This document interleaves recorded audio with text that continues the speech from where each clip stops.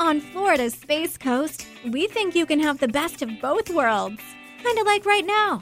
Driving, at your desk, maybe at the gym, but you're also grooving to some music.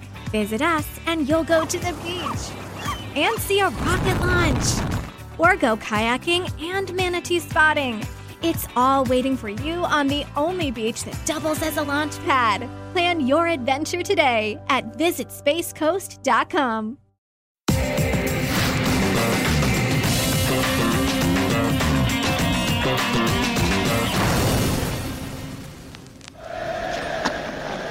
Oh, he's bowled him round his legs.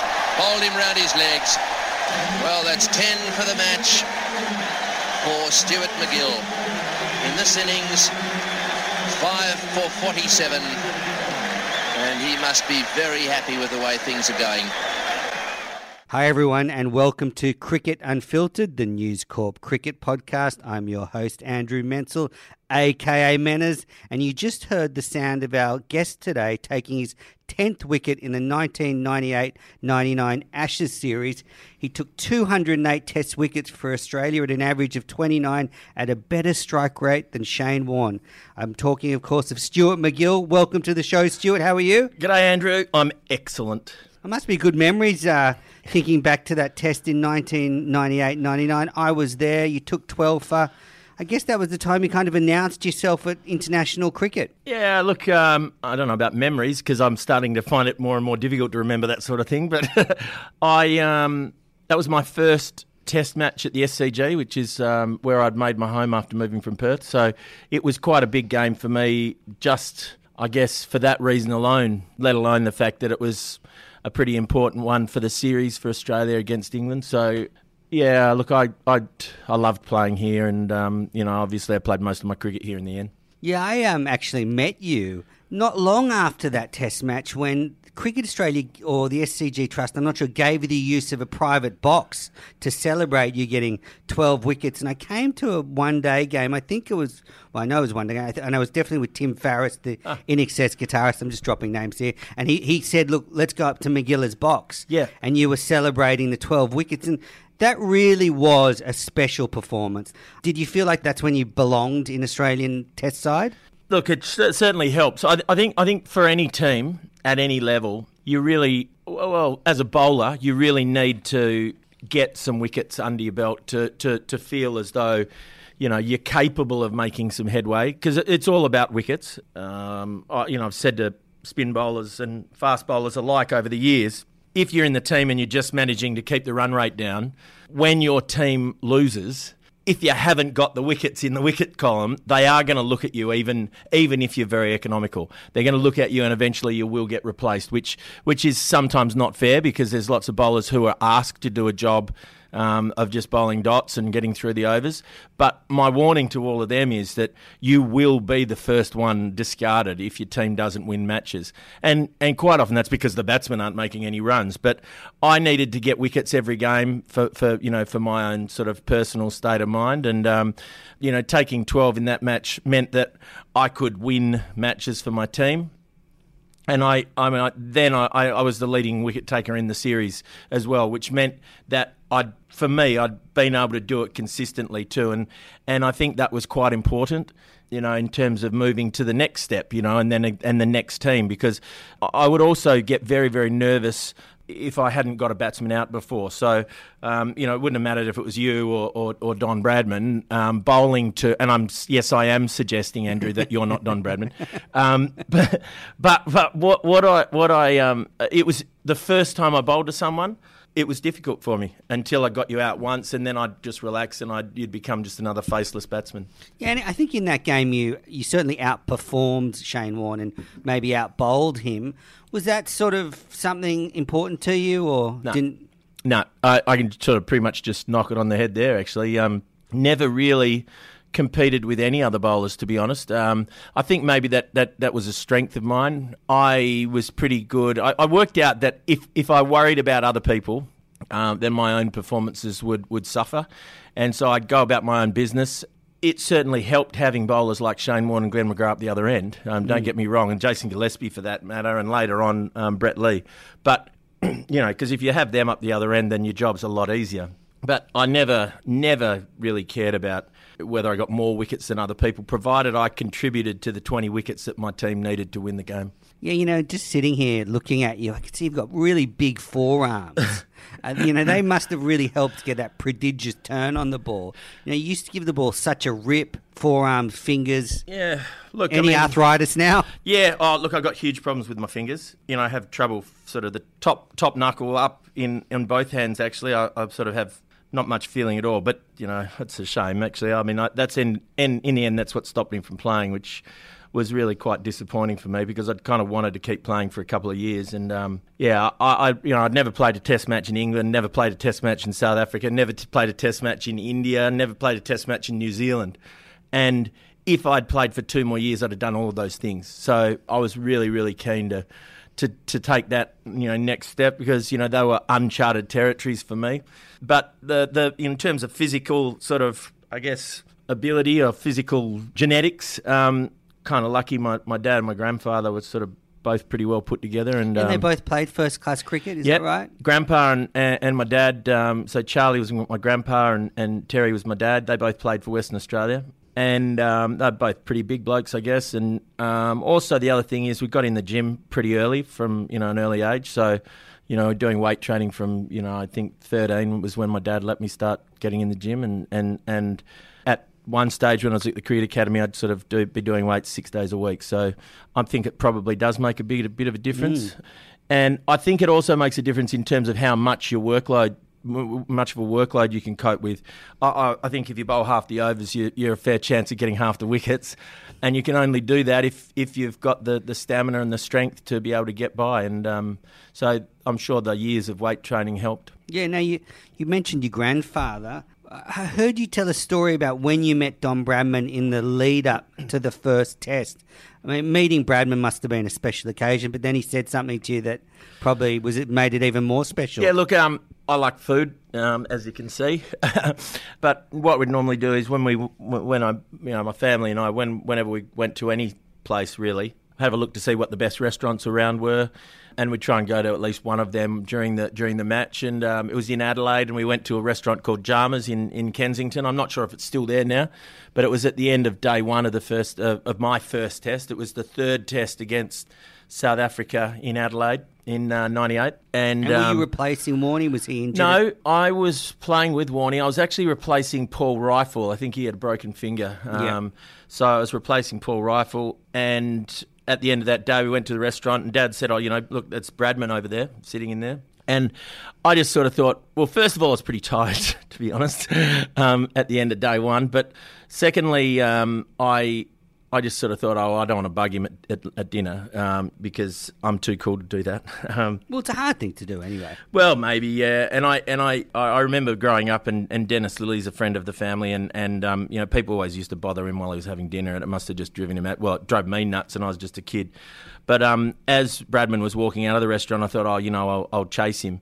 And my grandfather had played against Bradman in I think maybe the 50s, and got him out. Certainly after the Second World War, anyway. But got him out and made 70-odd in the first innings. So he opened the batting and bowling for WA, which was pretty cool.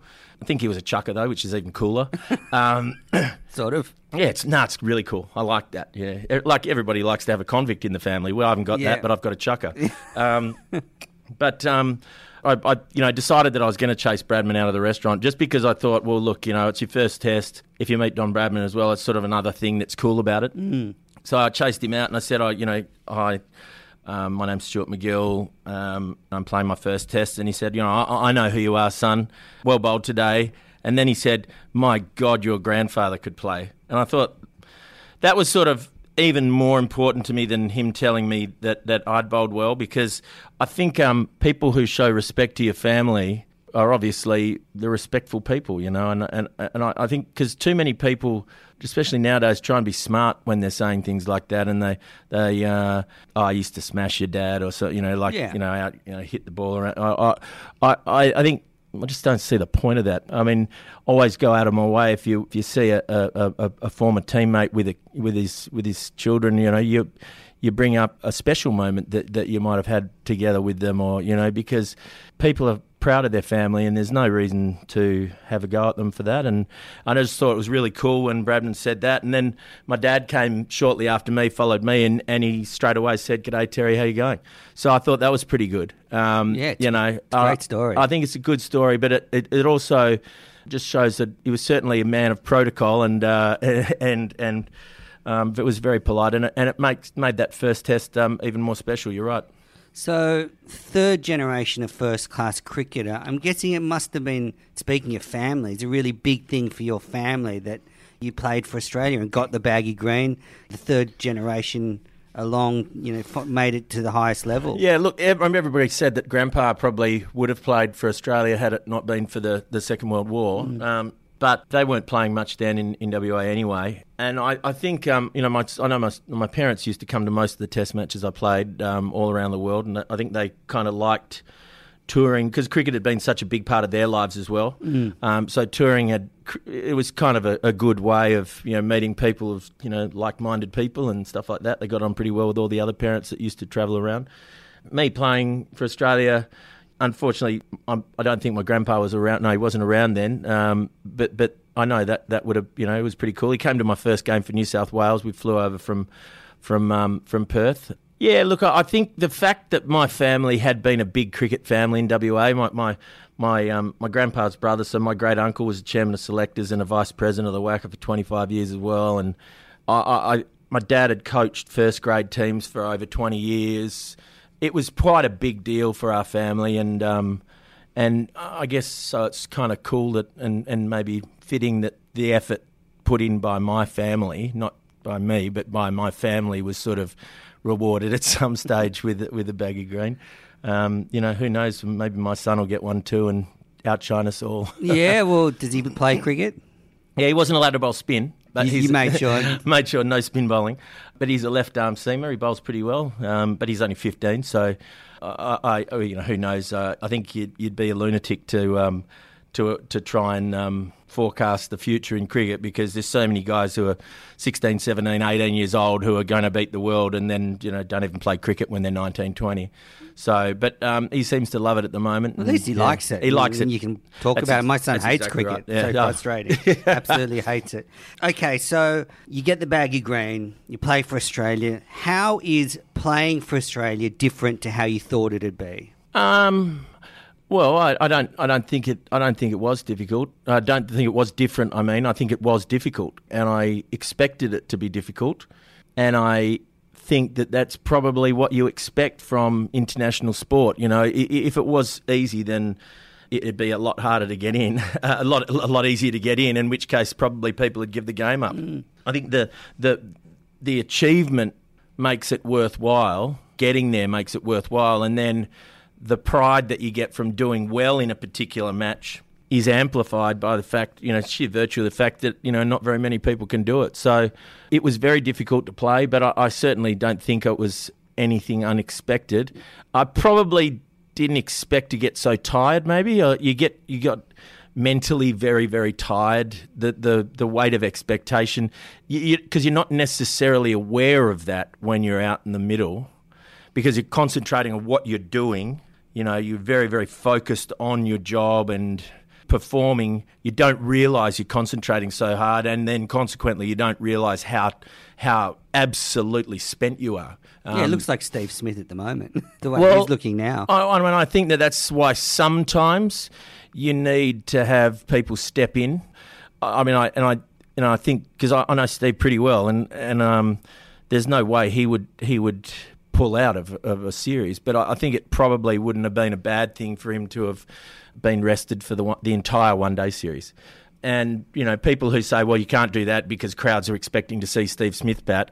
Well, if you want to see Steve Smith bat, we have to give him a rest every now and then, because otherwise he won't, because he'll just fall to pieces. Yeah, I agree. And I think maybe they were hoping they'd win a couple early, the Aussies, and they could perhaps rest him. But that would have even been worse, because if they had won a couple early, then the pressure on him to complete the series would have been even greater. And you probably would have, run the risk of doing even more damage. I was very surprised to see him finish, to be honest. But anyway. Yeah, so when you made the Australian team, what was the environment like? Rumours surfaced that it wasn't always the greatest dressing room, like any dressing room. Did you ever sort of feel that, or was it a good, supportive, welcoming environment? Well, I don't remember it being.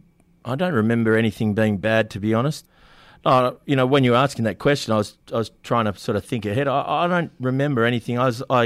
Mark Taylor was the captain, and there was certainly there was nothing anxious while he was captain, or Steve Waugh was captain for that matter. And I don't seem to remember that. I think some people on the outside expect you to be hanging out of each other's pockets 24 hours a day. Well, that's just crap. I mean, I just don't. Everybody who goes to work in a 9 to 5 environment, it's 9 to 5. It's not then 5 to hang out with your friends.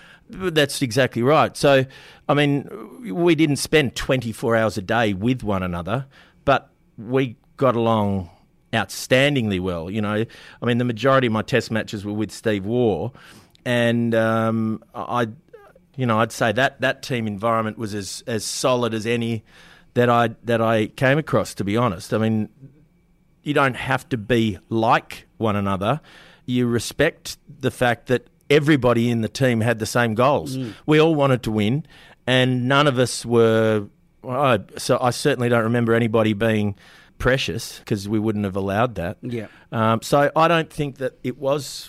I don't think it was. It's interesting you bring up Steve Waugh, because he said, I guess, how it wasn't a welcoming environment when he came into the team in the mid-'80s. Yeah, sure. And I think it started to shift, and he really wanted to make players feel welcome. Well, yeah. I mean, look, I don't know how old you think I am, Andrew, but it was, no. So because I came in towards the end of the 90s, so maybe things just had changed. I don't remember having any trouble at all, to be honest. And Steve in particular, every single tour, he would spend, a couple of nights one-on-one with each player just to get to know them a bit better, and just to make sure that, the environment was a lot warmer. It was good. And then you would be left to your own devices. I mean, there's no hand-holding, but it's a test match. If you've got the ball in your hand, you're absolutely by yourself until you let go of it. And then you need the fieldsman. But, you're by yourself. Nobody's going to help you put it in the right spot. And if you bat, you make a mistake, you're out. So it's not really the sort of place where you can be mollycoddled, because it's particularly exposing. So, but he just makes sure that everybody in the team was on the same side, and we were. Yeah, and I guess you played under Mark Taylor, Steve Waugh, Ricky Ponting. What did you learn from those skippers? Well, I guess I did learn that, there's different stages to everybody's career, because probably Mark Taylor was the perfect captain for the beginning of my career, because I didn't really know what I was doing. And so he did lead me in the right direction, told me what he wanted me to bowl, told me how often he wanted me to bowl it. And then by the time Steve Waugh came on, I didn't really need that anymore. I just needed to know that everybody was sort of in my corner, and that's pretty much what we did. I mean, recognising the fact that all the bowlers were slightly different personality types, but we're all still friends. The bowlers probably are a pretty tight group of people. As you probably saw, there's a great photo on Instagram and Twitter after this series, after Australia had won the Ashes, of all of the bowlers. I mean, it's the greatest bowling group probably in living memory. You can talk about Lillian Thompson, who great, the West Indian four, but we had 3-4 great quick bowlers and Nathan Lyon that in one team at one time. It's an amazing lineup. Probably the only team that would get close would be a McGrath, Gillespie, Warne, and maybe Fleming, or chuck one of the Brett Lees in there. That's a pretty good lineup as well. But those teams didn't get beaten either. No, and the second spinner perhaps. Maybe. Well, let's talk about Shane Warne, because let's get it out of the way. You so often, it seems like your careers are talked about together because you played at the same time and you had phenomenal success together. You played 16 tests. I think you only lost 2 of the 16. So when you played together, you were really great bowlers. I guess how long did it take you to realise that you were often going to get mentioned together, and linked in that way? Oh, well, it was happening before I played. Because, if once Warney established himself, which as we know, didn't take long, maybe a series, if you bowled leg spin anywhere in Australia, then you were compared to him. So that never really bothered me. And as I said to you, I never really compared myself to another bowler, because you can't win. If you there's no way I couldn't be as good as Shane Warne, but I just did what I did, and I could do that as well as anybody going around. So that's what I just tried to do. It doesn't really bother me. I mean, I think it's a little hard on people that have played, subsequent to his retirement, because, I had the opportunity of being compared in the same environment, on the same day, on the same playing field, whereas every single player who's played since that doesn't get that opportunity. As I said before, I enjoyed playing with him and McGrath and Gillespie and Lee, and you can't complain when you've got guys like him down the other end. And I think the shame for me is that, as you mentioned, we only lost 2 tests. I'm pretty sure they were both in the West Indies, and it was because Shane was injured. Or just coming back from injury, I think it was. I think he'd just come back from a shoulder injury. So, he was just a bit rusty. And we had Brian Lara as the greatest player of spin bowling, full stop. And the stats sort of show that. So I don't mind being compared favourably to him or even unfavourably. All I have always done is I went out there, tried to get as close to 5 wickets as I could per test match, and I did. So that'll do me. I'm happy. Yeah, sure did. Did you want to play more together? Was that something that frustrated you? Oh, look, I did. I think it's been widely documented that Shane didn't. I don't know why. It doesn't really bother me. The reason for me wanting to was because I reckon you pick the best 5 bowlers and then you win most of the games. There were several times during, my career where, a seamer was preferred and we lost the test match. As you said at the top of this, we didn't lose test matches together. So 2 out of 16 is a pretty good record. And quite often, we would take 2/3 of the wickets or 3/4 of the wickets between us. So we were a pretty potent bowling lineup when both of us were playing. And I thought it was narrow-minded of the selection panel to overlook that, particularly when Test wins were on the line. The last Test in the 2005 Ashes series, if we took 20 wickets, we won the Test match and retained the Ashes. Yeah, that's a pretty big gamble, I reckon. Yeah, big gamble. So let's leave all that behind. I just have so many fond memories of you playing at the SCG. I think you played. Maybe you took 5 wicket hauls at the SCG. Yep. Is it still a magical place for you when you're here? Well, I mean, we're here recording now, but when you sort of go out and see the ground, is it still hold something special in your heart?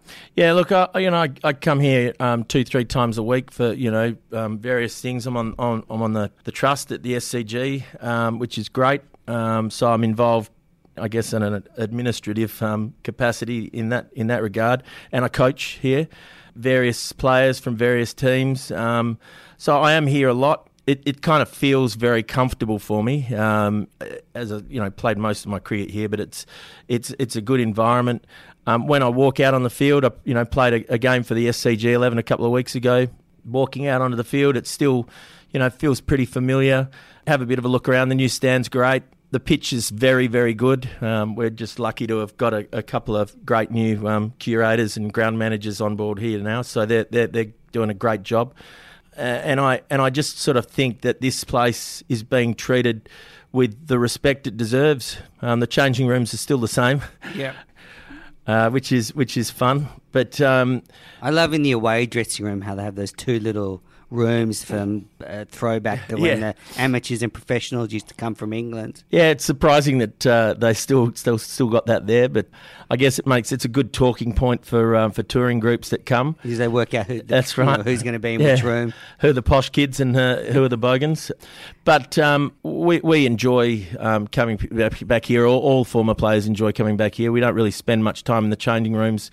It's kind of a thing that you don't really do all that much because you know how tiring Test cricket is, and you don't try to stay out of the way of players when they're playing. But I still get along great with because particularly the young bowlers in the team are all from New South Wales, so I know them all pretty well. So you see them. I'm down with the the New South Wales team quite often, so it's quite good to stay in touch with everyone. Do you still love cricket? I'm enjoying working with bowlers and actually talking with the batsmen about the bowlers too. I think probably the talking side of things has been forgotten a little bit. Lots of senior players, that's what they used to do. They used to sit around and talk about things that they'd been through in difficult situations. Cricket, it's not an easy game, particularly, 4-day cricket, 5-day cricket. When you've been at it for 3 days and you can't see a win, it still doesn't mean you're not going to win. And those sorts of situations are when experiences come through, and I'm enjoying talking with young bowlers and as I said, batsmen about that, and just maintaining a focus and setting up routines for particular times during the game. It's good, and it seems to be making me happy too. And that's your way of engaging with the game. Still, that's the level. Yeah. Look, I don't really want to coach a team, but I like working with bowlers. So and maybe captains. So it's just a good way. I guess the stupid business word would be mentoring, but I don't really. I don't think that's the right thing to say. I don't know how many bowlers even know what that means. Well, possibly. Fast bowlers. Fewer anyway. batsmen. Yeah. All right, we're going to take a quick break, and then I'll be back with Stuart MacGill. We're going to do a deep dive into leg spin, and I'm going to ask him about the current Australian setup.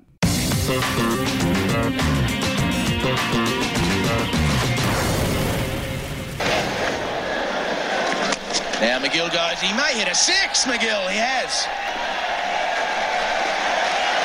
Just so the man in the scoreboard can put the 6 next to MacGill's name, he's hit it straight towards him. You're listening to Cricket Unfiltered. I'm your host, Andrew Menzel, and I'm here with Stuart MacGill. And that was Stuart MacGill hitting a 6 in the West Indies. David Hooks was commentating. I remember very fondly, not those 6s in the West Indies, but your 43 at the MCG in 98, 99. I think you shepherded Steve Waugh to 100. How did you enjoy batting at Test level?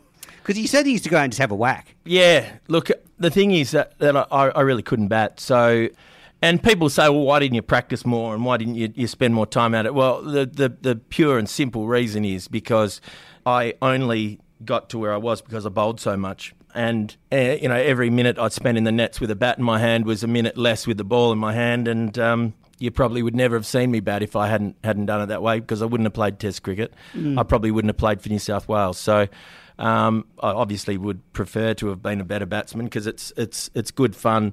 I think as a bowler, it's great fun hitting bowling because you know how pissed off the bowler's going to get. But I think sometimes for me, I literally couldn't see the ball sometimes. So I don't know whether my eyes were dodgy, but I can't believe you said that, because that's how I knew I couldn't bat, was when I faced Brett Lee in the nets and just didn't see it. No.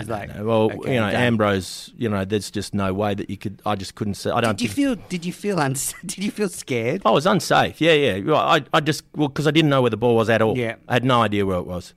I mean, the good thing about facing somebody like Ambrose and is because you knew that he knew where it was.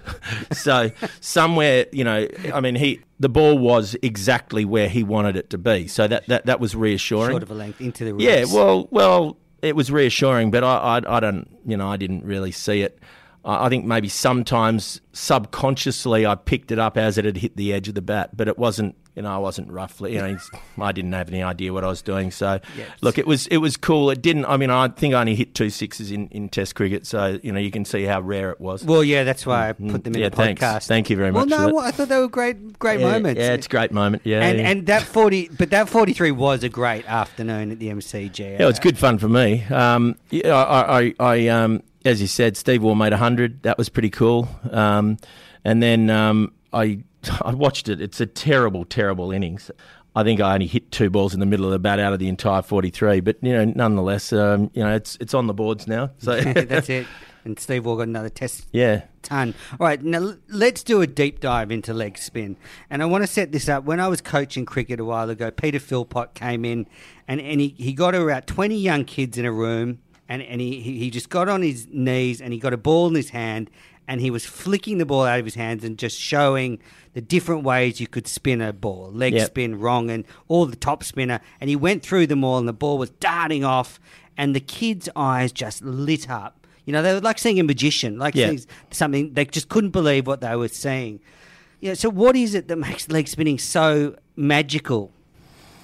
I can't tell you about the magic. What I think is, I think that wrist spin bowling, the possibilities are just, far greater than finger spinning. Finger spin bowling for me is something that batsmen do when they get bored in the nets. Mark Waugh. Well, pretty much. I mean, I think he probably enjoyed bowling bounces more than he enjoyed bowling finger spin, but he could do it. He could do it easy. Do everything. And I think wrist spin bowling, you can, because you can bowl balls that turn both ways, and a top spinner. It's like playing tennis, really. You can make the ball go in any direction you like, really. And it's the top spin. You can get so much more top spin on the ball than you can bowling finger spin.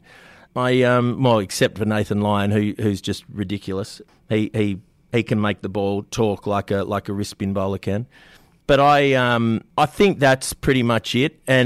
And sometimes when you really get plenty on it, you can hear the ball going down the pitch too. And you can literally hear the ball as it's coming towards you, and that doesn't happen very often with finger spinners. And I think that can be mesmerising for a batsman too. And I've seen Peter Philpott do his thing, and I can't do that.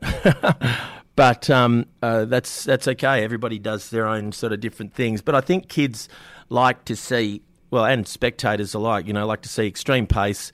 They like to see swing bowling. If you can make the ball swing both ways, they like to see spin. Yeah. And then sixes, of course. But, everything else in between is just a waste of time as far as I'm concerned. Medium pace bowling or, just people that nip the ball around, I just find it boring. Yeah. I don't want to upset all the medium paces. Let's upset them. They're all rubbish. Yeah. I think one thing about leg spinning that is sometimes, if you haven't ever seen it up close, is how hard it is. How difficult it is to land the ball and get it all in the right place. Look, I think the reason that it's difficult is that there are so many different things going on. So there's a huge amount of rotation of your body. So everything's going in one straight line, but then you deliberately rotate your wrist, rotate your body, taking it away from that goal, which is the batsman. And that means that there's a fair chance you're going to bowl a full toss or a half tracker. And the only person that didn't was Shane. Everybody else, they battling their own bodies for large parts of the game.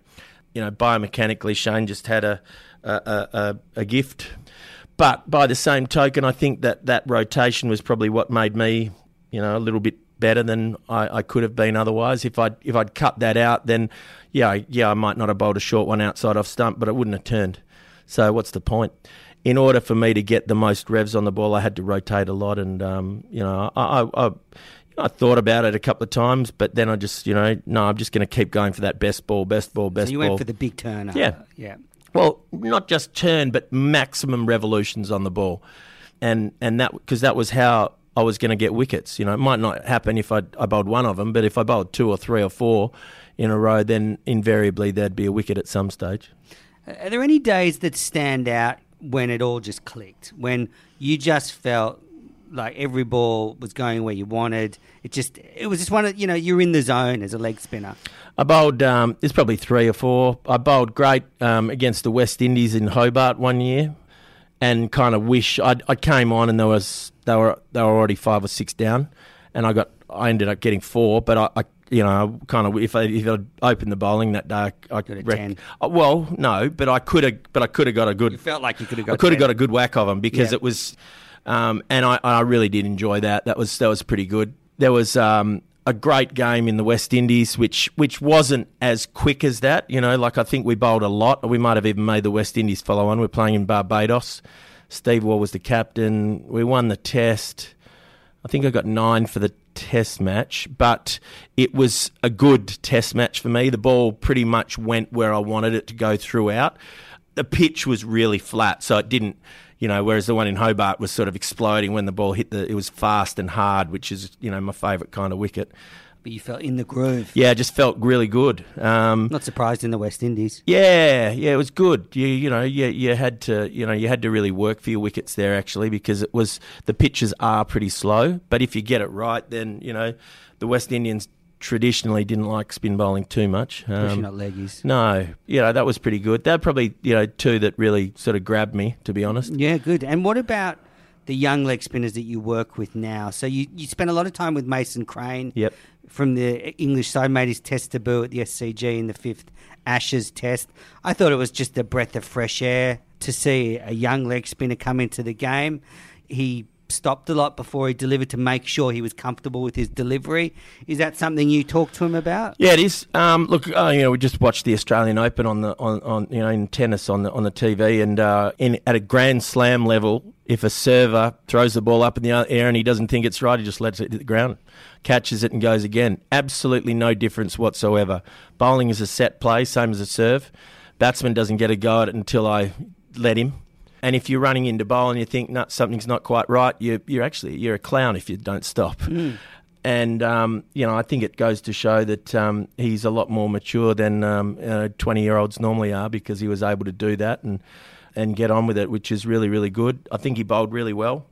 It's just a shame. I thought the English seamers let him down, let themselves down too, more importantly, throughout the series, if I'm honest. I just think they lacked penetration, and unfortunately for England, it probably just needed one of those senior bowlers to really stand up and let it go. For a 20-year-old kid to be bowling a quarter of the overs for his team in his first test match is a pretty big deal. I thought he did a good job.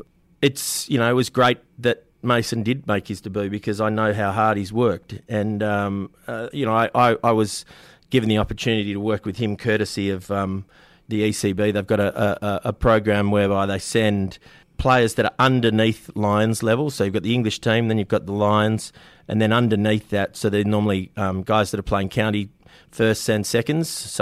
They're not necessarily established first. And are these spin bowlers or all types? They send players, batsmen, bowlers, keepers, everybody out, but I've got spin bowlers. We started doing a little bit of work with the wicket keeper. There's a wicket keeper out here this year too called Ollie Pope. He's started to come to training now with us once a week. It's great for my guys to bowl to a keeper as well, and he's a great batsman too, so he's from Surrey. But what happened last year was Matthew Critchley and Mason Crane came out and they were playing, and they were both sort of in and out of the team for their county sides. Mason's at Hampshire, Critch is at Derby, and they come out and they played club cricket here, and then we train 2 or 3 times a week. So the good thing about that is most of our sessions are done after a coffee. I think it's important to get to know the guys that you're working with, get a working relationship. It means I can be harder on them because they know they trust me. They know I'm not sort of just being nasty or just hassling them because they're bombs anyway. Yeah, and that's right, or an ugly, like being an ugly school teacher or something like that. But it's really good. You establish a good working relationship with them. And I think it pays off in the long run. This year, there's 4 or 5 of them out here. 2 of them have been picked to play in the North-East-South game, the beginning of this English summer, which is a big game for them. And Matt Parkinson's been picked in the in the Lions tour, which is great. Mason's over in the West Indies, I think now maybe playing red ball cricket for the Lions. Then he's coming back to to be a part of the England side in New Zealand. I'm starting to work with Ish Sodhi from New Zealand now too, which is great. And the New South Wales spin bowlers, Dan Fallons, is doing a great job, and so I'm hoping. What about Lloyd Pope?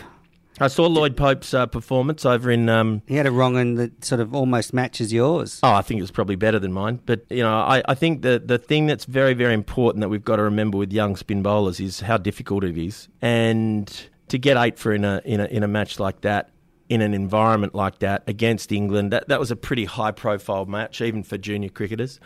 So that's a spectacular performance, and I just think we need to make sure that we treat him with kid gloves, because it's not an easy thing to do, and I think he's going to get smashed from time to time, and we need to know that that's okay. It's not about the bad balls, it's about the good ones, and he's certainly got them. Yeah, it's interesting at that under-19 level, the differences in experience of the young players, that English team just wouldn't have faced a lot of leg spinners, whereas the game after he plays Afghanistan, who have faced a lot of spin, so played him a lot differently, a big difference. And also when you're on top, it's it doesn't really matter how much you've faced the spin bowler. If you come out to bat and your team's 3 for 20, you're going to play him differently than if they're 3 for 300. So I think as long as we know that it's a learning experience for him, and he should be treated well. We know now that he can win matches for his team, and that should be the bit that we focus on. Hopefully, SCG Ashes Test 2022, Crane v Pope. Well, I don't really mind. I don't really mind who's playing. I'd assume that Mace will be in there, because he's away now. Once you've got that first Test match out of the way, provided he keeps improving the way that I think he can. He's determined with the bat, and he's very, very attentive in the field. I think he's got everything that he needs to play Test cricket. He's got a great personality. He's got a really good good personality. personality. After one of the days of the Test, he was funny. He was self-deprecating, but he also had the strong will to say, "If I'm not ready to bowl, I'm not going to let it go." Yeah. So you put all that together, it's a pretty good package. At 20, which is just insane, really. And what do you think about the state of leg spin in Australia? Look, I think we're probably not concentrating enough on... Look, I think if you're a good first-class bowler, then T20 is easy, because your best ball, the hardest thing to do when you're playing in a Test match or in a Shield game, is to get the batsman to play a shot. We just completely removed that from the equation in T20s and 50-over games. And I certainly enjoyed playing both for that very reason. The problem is when the bowlers get confused about their role and think that they've got to bowl wrong and's angling into leg stump. Well, that's actually going to hurt you in the long run. You might only go for 7 and over, but I'd much rather you get 3 for 30. If you get 3 for 30, your team's going to win. Mm-hmm. And that's why I think somebody like Ish Sodhi's been doing so well around the world. I think most of us remember him playing against the Thunder last year, or 6 for 11, 6 for 9. Yeah, it's amazing. So and that just ruins a game. And I want match winners in my team. The best teams I ever played in, 11 blokes could win the Test match or the one dayer or the T20 for you. And that's when you've got a really good team, because you need to be able to rely on every single player in the team to win you the game.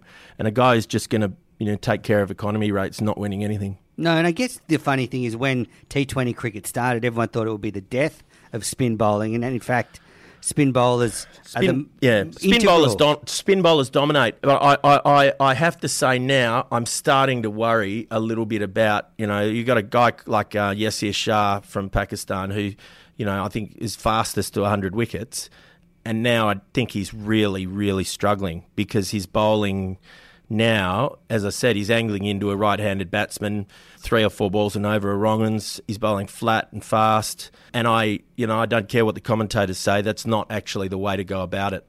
The principles of taking wickets remain the same, no matter what format of the game you're playing in. And if you're just trying to shut down a batsman, then you're on a very, very slippery slope. What do you think of Rashid Khan? Same thing. I think his best balls, though, are what he should be concentrating on, because he is wicket taker, he is match winner. His best balls are quite often a little bit slower. Yeah. And in a 2020 game or a 50-over game, I can't see any reason why he wouldn't bowl more of those. More wickets. Yeah, well, I genuinely think more, because you're still able to deceive. You can deceive the batsman with change of pace just in a lower pace width, a lower pace bracket. It doesn't have to be 88 to 92. It can be 78 to 82. I think that's the mistake that all of them are making now. But you've got to congratulate once again a kid who's been around a lot and played a lot of cricket now, and he's still taking wickets. So that's pretty good. Do you like watching leg spinners? Depends. I like watching them with the sound down. The commentators drive me nuts, but I don't think I'm alone there. I should get you in for the commentary critique segment. Yeah. It's one of the most popular segments on the podcast. I can imagine. Now, so we touched on your retirement before. When you came off the field in 2008 after the drawn second test at the North Sound ground in the West Indies, did you know that would be your last first-class game? No, I didn't. I was planning to come home and play for New South Wales. I thought that the problems that I was having were largely due to travel burden going to the West Indies. I had surgery a lot the season before. On what part of your body? Everywhere? Ankle, knee, wrist, jabs in my shoulder, jabs in my elbow, But That's a lot. yeah, it was bad. But I just assumed that once I came home, rest, back in the gym, I'd be okay. But it just didn't. It just didn't happen, which was a bummer. And it actually, still sort of drives me nuts, to be honest. Because I wasn't ready to finish. I wasn't ready to finish. So, but I just can't. I couldn't do it anymore. And obviously now I'm too old. But it really did annoy me. And I wish that I had been able to keep playing, even if it was just for New South Wales. New South Wales is where I'd done the majority of my bowling, and I had a great time for New South Wales. A good bunch of guys, and I loved playing here. Yeah, it was just a shame. And my last game for New South Wales, we won the Shield, so everything was sort of going pretty well there. But that was just the way it went. Yeah, but I guess what you say is that you didn't ever have that sort of moment where you could walk off knowing that it was the end. It was just didn't come back. Couldn't come back. Couldn't do it again. Which, as I said, is still incredibly frustrating. It's not. It's just a bummer. I didn't want to finish. It was the only thing I was ever good at. Well, so you finished cricket. Then you've had a successful TV show. You've done radio. What is it after cricket that sort of keeps you going? Well, I think that, I've done a range of things, and probably that's a reasonable indication that I'm still sort of looking for what I like to do. I don't really know what to do. It's hard to... cricket takes up a lot of time, and it's just hard to find something that really grabs you.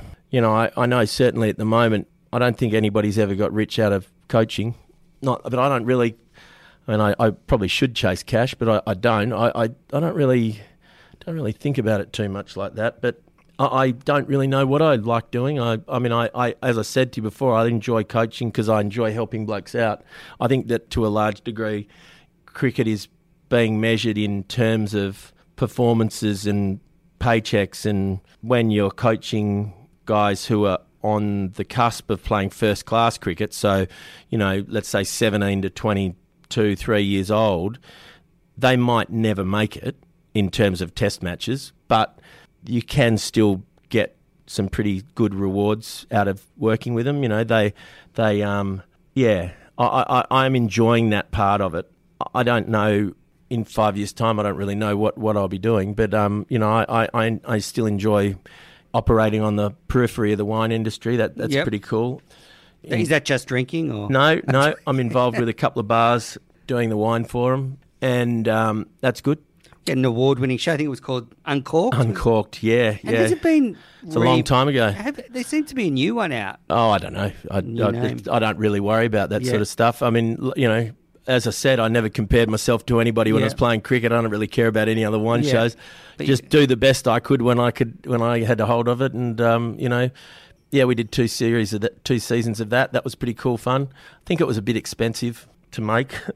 It wasn't my paycheck, but it was expensive to make. Things are a lot cheaper nowadays with digital cameras and stuff like that. But I enjoyed that, although it was pretty full on. Would you like to try radio again? Yeah, I like radio. I think I like radio because I like talking, as you may have Perfect guessed. for podcasts. Yeah. Well, it's hard to finish a sentence sometimes, but apart from that, I like it. Good. All right, we're going to take our last break, and then we'll be back with Love It or Loathe It.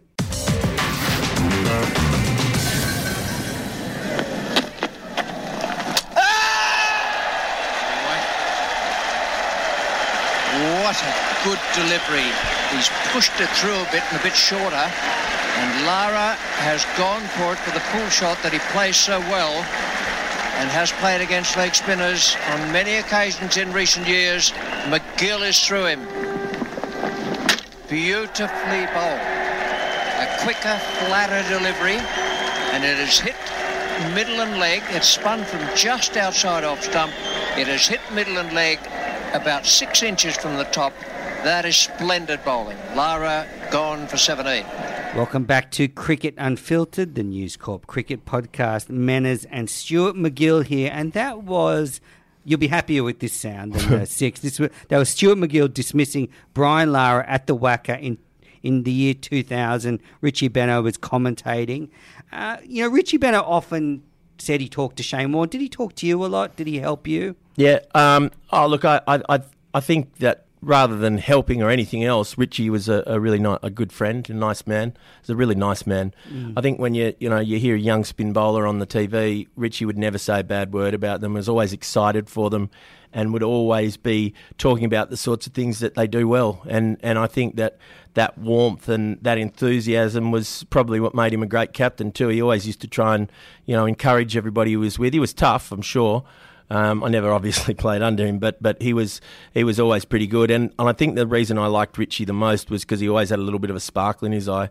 He's a fun guy, really, really good guy. So, and I think, Richie and Mrs. Benno, Daphne, that they were a great couple. And, I enjoyed his company and still enjoy hers. I guess, you spoke before about Brian Lara being the best player of spin. Yep. Did you ever bowl to Sachin Tendulkar? Yeah, I bowled him a couple of times. I felt that Sachin wasn't able to tear you to pieces in the way that well, even if he was able to, he didn't try to tear you to pieces the way that Brian did. Brian would just go out there, and it wasn't just me, it was me, Warnie, Kumble, Muralitharan. He had a real good red-hot go at every spin bowler he came across. So, that was what made getting him out sort of, even better, I guess. And he was pretty full on, and he could hit the same ball 5 or 6 different spots, which made it even harder. Any other batsmen that you bowled to that you sort of remember as being just super talents? Look, I think, At state level even? Yeah, well, look, Lehman and Gilchrist were pretty hard to bowl to. Lehman particularly would just try and tear you to pieces as well, which was good. And I thought that Legspin was pretty special.